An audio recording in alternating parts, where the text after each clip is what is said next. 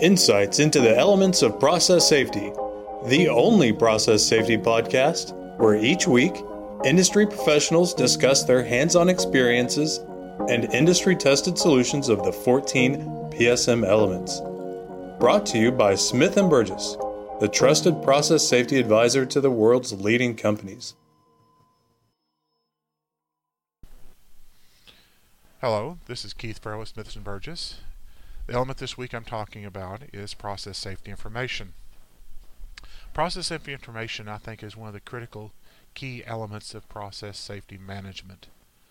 If you think about it, process safety information is basically the information necessary to run your process. And I'll also add that it will be the necessary information for your business. And I'll discuss why I believe this in a little bit. But process information is not just those dot points in the code itself or the specific items that you have to keep information on. Now, it doesn't say how much information or how deep of information you go. It just says you have to keep information on this and keep it current, basically. But there should be a life cycle management to each piece of information so that you can maintain the process and maintain your system. Because let's be honest, data is part of your process. Data is critical to your process. Knowing your process and passing this information on is critical. I have found that people miss out things by not using process safety information appropriately. And there's information out there that you're missing that could help your business if you already have a program of managing your information and making sure the information is kept updated. Why not extend it to your business information too at the same time with very little effort? A good example is I changed out a compressor one time, and we put a new compressor in from the maintenance shop out in the field. When we got ready to do a turnaround on that compressor in the field, we found out the compressor had already been completed, his turnaround in the shop. Because we weren't tracking serial numbers and maintenance records specifically to components, we were only looking at sites, it cost us some time and energy basically taking the compressor apart and then putting it back together. This could have been stopped by having the proper process safety information knowledge about that item. Now this gets down into serial numbers and not just locations. So I challenge you to look at your site and see where you're not tracking serial numbers appropriately to keep you from having the same mix-ups I had. Now process safety information is fed by 4 of the basic PSM elements: PHAs, MOCs, hazard assessments, with PHAs too, investigations, and the change management through either your projects or just basic MOCs and audits. These 4 elements feed into your process safety. So if you want to keep your process safety information current and complete, I suggest you look at these programs to make sure they're robust. Because over time, these programs can actually build your process safety information up to the point where it needs to be without having to do a deep dive into your information and do a tracking process on that.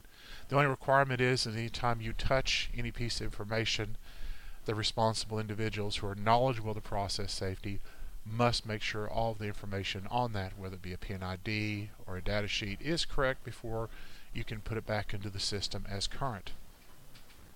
This is a good way of handling your process safety information. Things you may not realize that you have is your mechanical sheets. That's one thing that's not really listed in PSM anywhere. The maintenance does have some mechanical information, but keep in track your mechanical sheets because we all have sites that are getting older nowadays.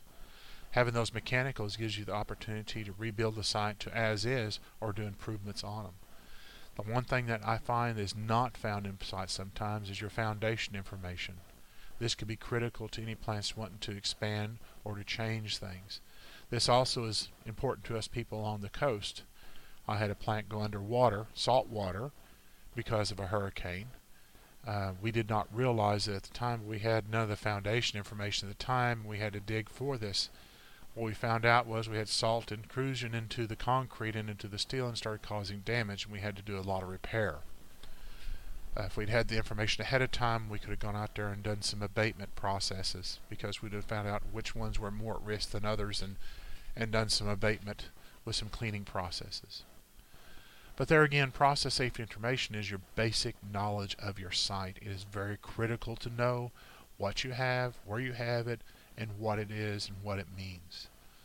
I do know this is a very large task but doing the due diligence and taking this chore on at one piece at a time can solve a lot of the problems. The last thing I'd like to say is that process safety information needs owners. The way I've used to look at this is there's 3 levels of owners. There's your custodial owner, which is the people who store the information, be it an admin, be it an engineer, be it an operator, be it somebody else. They have certain responsibilities that need to be lined out. You have your user of the information. These are people who need to have access to the information, not necessarily file it away or keep track of it, but need to have access to the information. Their needs need to be established. Then you have the content owners. These are the people who own the information on the papers. So you have different roles and responsibilities for each one of these people. If they're well defined and this information is kept current, your owners will be able to access this information appropriately, properly when necessary. Thank you for listening to the Smith & Burgess Process Safety Element podcast. This is Keith Farrell. I'll be talking to you next week on another process safety element. Thank you. Thank you for listening to Smith & Burgess's Insights into the Elements of Process Safety. Visit smithburgess.com for more process safety white papers, case studies, presentations, and of course, podcast episodes.